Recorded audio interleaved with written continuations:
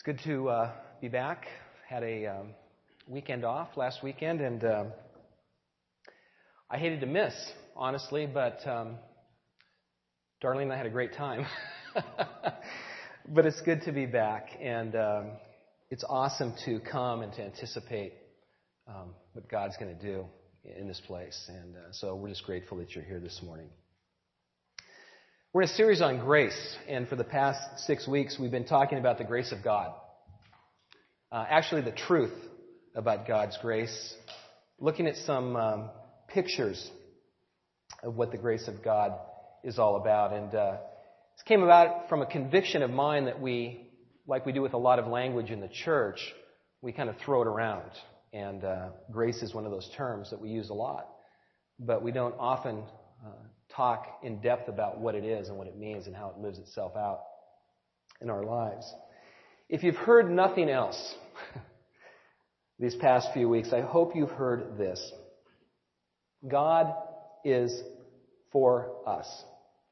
God is for us. God is not only with us, but He's also for us. God is on our side in the best sense of the word. We've looked at saving grace. We've talked about sustaining grace, healing grace, liberating grace. Last week, Dr. Wilcox talked about prevenient grace, which I tried to define for you a week ahead of time so you could come prepared to hear that. And I heard great things about Kent's sermon. And today I want to look at offering grace. Not offering grace before we sit down to eat a meal, but offering forgiveness to other people. Offering forgiveness to people in the way that Christ offered and offers forgiveness to you and me. The truth is, God doesn't intend for us just to receive grace. He wants us to pass it on.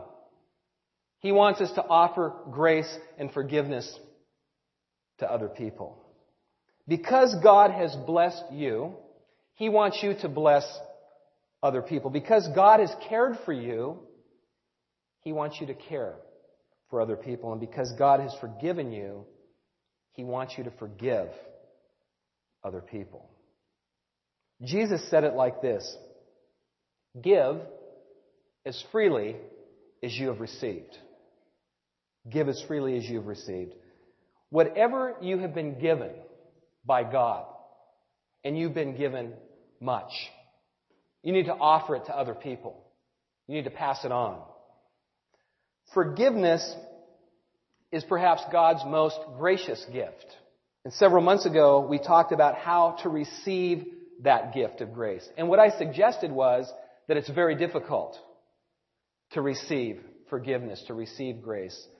And today, what I want to talk about is how we give it away, how we extend it. How do we extend real grace to people? One of our core values as a church is that we are a grace-giving community. But what does that really mean? Does that live in here, in each one of us? How do we offer real forgiveness to those who have hurt us, who have hurt us deeply? Well, we do it in at least 4 ways. And I want to tell you something before we kind of launch into this. We're going to break this message up into 3 parts, which isn't unusual. But we're going to give you opportunity to respond during each part. So I'm going to speak for a few minutes. I'm going to get out of the way, and we're going to have some time to pray, to respond to what God's saying to us this morning. So 4 ways that we begin to offer real grace. And the first way is this, and it's so important. It's by remembering. Remembering how much we've been forgiven by God. How quickly we forget, don't we? I'm always baffled by myself and by others who so quickly forget what God has done. It boggles my imagination when someone is forgiven. Someone has lived a life that has just been difficult. And instead of becoming a gracious person, that person becomes judgmental and rigid. I don't understand how that happens. But I have a clue, and I think it has something to do with remembering what God has done for us. We need to remember how much grace, how much forgiveness we've received from Jesus Christ.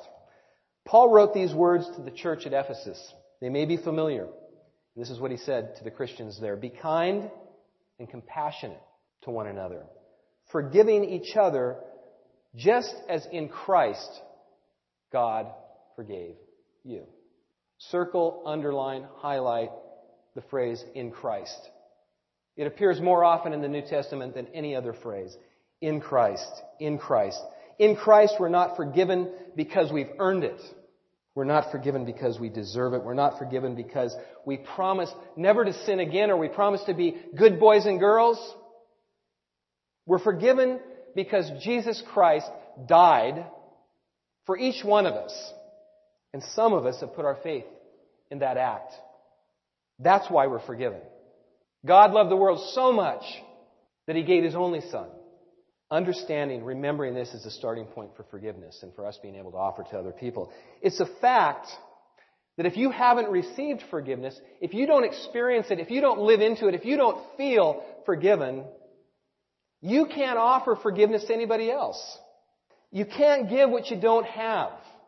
And there are too many of us that are so bound up, so weighed down with stuff from the past that we can't let go of, that we can't extend that grace or that forgiveness to other people. We need to deal with it in ourselves, first of all.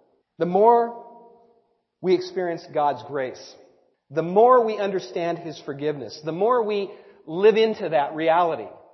And by the way, it is a reality. The more gracious we become to other people. It's a process, but that's how it works. As we remember, and that doesn't mean that we dwell on the past and how awful we were, but we remember what God has done for us in Christ. And then we offer that grace and that forgiveness to other people. The more forgiving you feel, the more forgiven you feel by God, the more grace that you understand and you experience, the more gracious and forgiving you will be to other people. Here's a case in point. Some of you may be familiar with this story. One day, a woman with a questionable reputation. Now, some of the gospel writers name her. They say it's Mary. She approaches Jesus at a dinner party. You remember this story? And she took a pint of very expensive perfume, pure nard, and she pours it on the Lord's head. She begins to anoint Him. Some of the other accounts say she begins to wash His feet with this perfume. Ironically, Judas was incensed by this act, and he said that she could have sold the perfume and she could have given the money to the poor. That would have been the right thing to do, Judas said. But Jesus rebuked him, and Jesus also rebuked those who were in agreement with Judas. Essentially, He said, lighten up. This woman has been forgiven a great deal. She's been forgiven much, and she's giving back. She's extending grace because grace was extended to her. Don't you get it? He maybe didn't say that. This is how it works. This is how it works. I extended grace to this woman, forgiveness, and she's extending that same grace back to me. In fact, it's an act of worship, and because of it, the gospel writer says that she will be remembered. She will be remembered because of her actions. Grace begets grace. Forgiveness begets forgiveness. But it's difficult. If we're going to become grace-giving people, we can never forget how much we've been forgiven by God. Each of us has been graced. Each of us has been forgiven far more than we probably will ever understand. Forgiveness begins with remembering. We remember, and then we do something very difficult. We relinquish our right to get even. We lay our burden down. We give up our right for vengeance. This is how we learn to forgive. And this idea is at the heart of forgiveness. In Romans 12:19, Paul offers this strong advice. Do not take revenge, my dear friends, but leave room for God's wrath. For it is written, it is mine to avenge, I will repay, says the Lord. Notice what Paul says. Don't try and get even. Don't retaliate. Don't seek revenge. As difficult as that may be, as humanly impossible as that may seem, it's God's job. There is some sort of cosmic thing going on that I don't think any of us understand. But God is the one who brings justice. You may be thinking, in fact, you are thinking, some of you, So you're saying forgiveness means that I have to give up my right to get even? That's exactly what I'm saying. That's exactly what forgiveness is. You give up your right to get even. You absorb the pain yourself without retaliation. Hang in there, because I'm going to say more about this. But it's unfair. Is forgiveness fair? Is forgiveness fair? There's a word for fairness. It's called justice. Justice is fair. Forgiveness is grace. And I don't think you and I have a clue what it means to be forgiven truly and to offer that kind of forgiveness. None of us deserve forgiveness. We may deserve justice. We may get justice, but we don't deserve forgiveness. God is gracious, and He wants us to be gracious to other people. And there's another reason why He wants us to give up our right to get even. Because it's His responsibility. God is the judge. He is the one who will repay. He's the one who will settle the score and set the record straight. But I want to see justice. I want to settle the score. It's not your job. It's God's job. No matter how desperately you may want to get even, this is not your responsibility. You need to let it go. Who in this room has never been there? I would give anything to get even. Right? It's not our job. Our responsibility is to trust Christ with our lives and allow His peace and His grace to fill us up. So we relinquish our right to get even. But we take it a step further. You ready for this? We extend real forgiveness by responding to evil with good. At this point, some of you may check out. It's in Scripture. The Beatitudes. If it's not too painful, I want to read this to you. Do good to those who hate you. Bless those who curse you. And pray for those who mistreat you. Who can do this? None of us. How do you know when you've genuinely forgiven someone? When you have let go. And I realize that in a room like this, we are all in process. How do you know? When you can actually pray for God to bless that person that's hurt you, you'll know what forgiveness is. When you can look at the other person and see their hurt and their pain and their misery and not just your own, you'll know that you've forgiven that person, or at least you're on your way. Remember this. Hurting people in pain hurt other people. We cause pain to other people when we are in pain ourselves. Isn't that true? Think of the times when you've been most hurtful to other people. It's probably when you have been in the most pain yourself. If someone has hurt you or is hurting you, it's most likely that they are desperately hurting on the inside. They are lashing out at you because they are in such pain themselves. We have to get to the point where we begin to look past what that person or those people have done to us and begin to see the root of their own pain. Begin to understand that it's called compassion, empathy. And when we can pray for God to bless them, when we can do good to those who have done wrong to us, we're responding to evil with good. I want to clarify something. I am not for 1 minute suggesting that we forget the wrongs that have been done to us, that we bury them, that we disregard them, that we ignore them. This isn't right. This isn't healthy. This is not appropriate. What I am suggesting is that we don't use past hurts as ammunition. That we don't pull the past hurts out to use them to retaliate on other people. And we are so good at that. Aren't we, married people among us? Yes, dear, I forgive you, but just wait till it happens again. And not just married people. Most of us, I think, are willing to forgive hurt. What we're not willing to do is to let go of it. We want to hang on to it. I can't let go of this. What would happen if I really let it go? So we stockpile the pain. the hurt. We pull it out later and we use it, sometimes brutally. And when we do this, we're responding to evil with evil ourselves, not with good. It's hateful, it's vengeful, and it's not what God desires. We remember and we relinquish. Remembering, relinquishing, and responding to evil with good. We also learn to forgive by repeating the process of forgiveness as long as necessary. Repeating the process of forgiveness as long as necessary.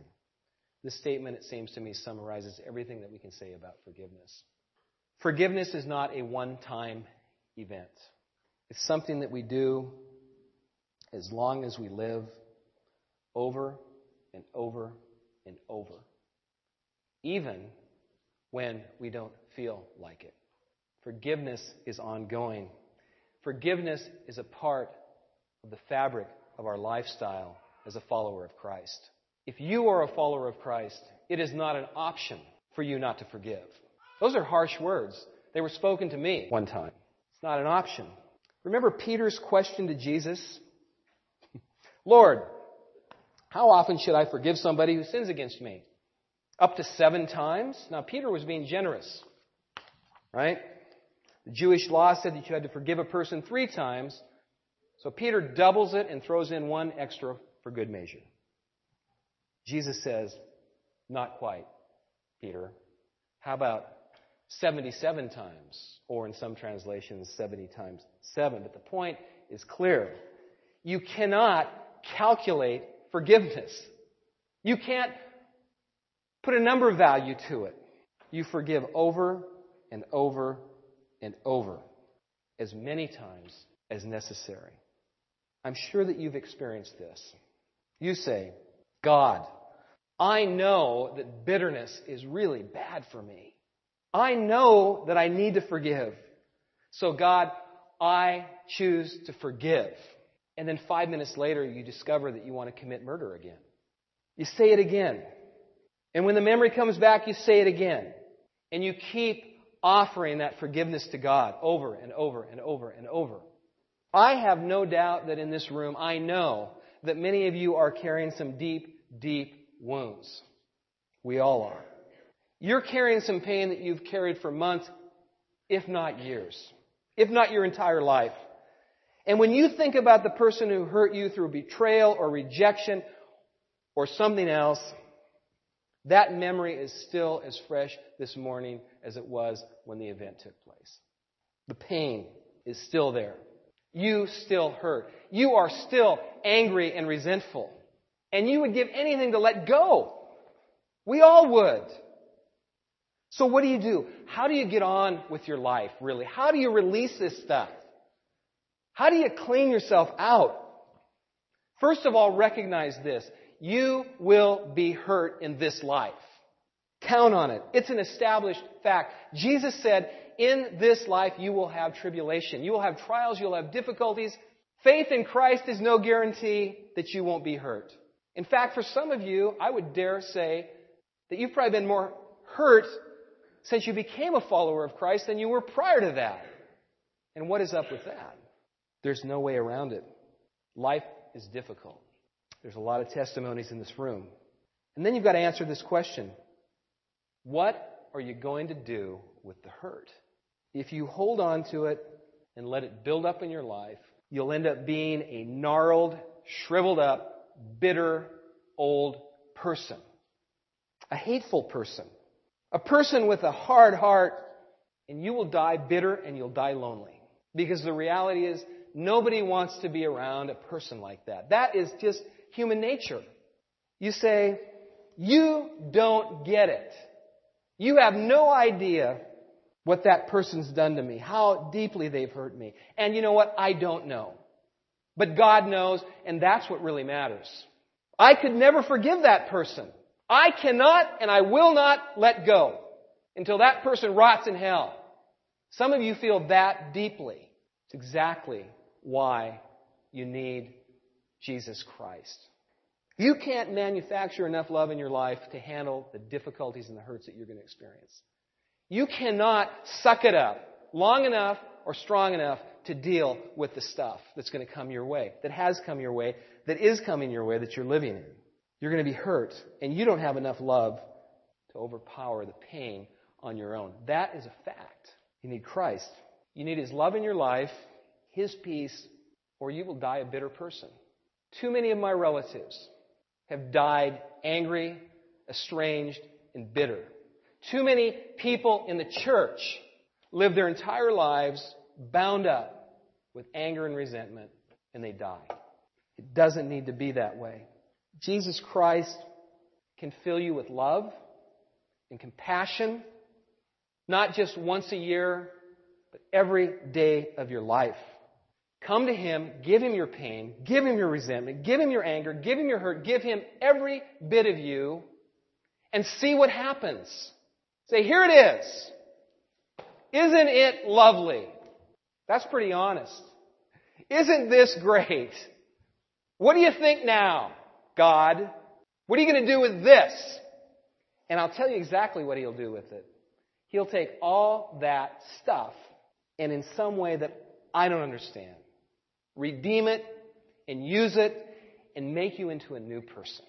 Cast all your cares on Him, Peter says, because He cares for you. He's with you. He's for you. He's forgiven you.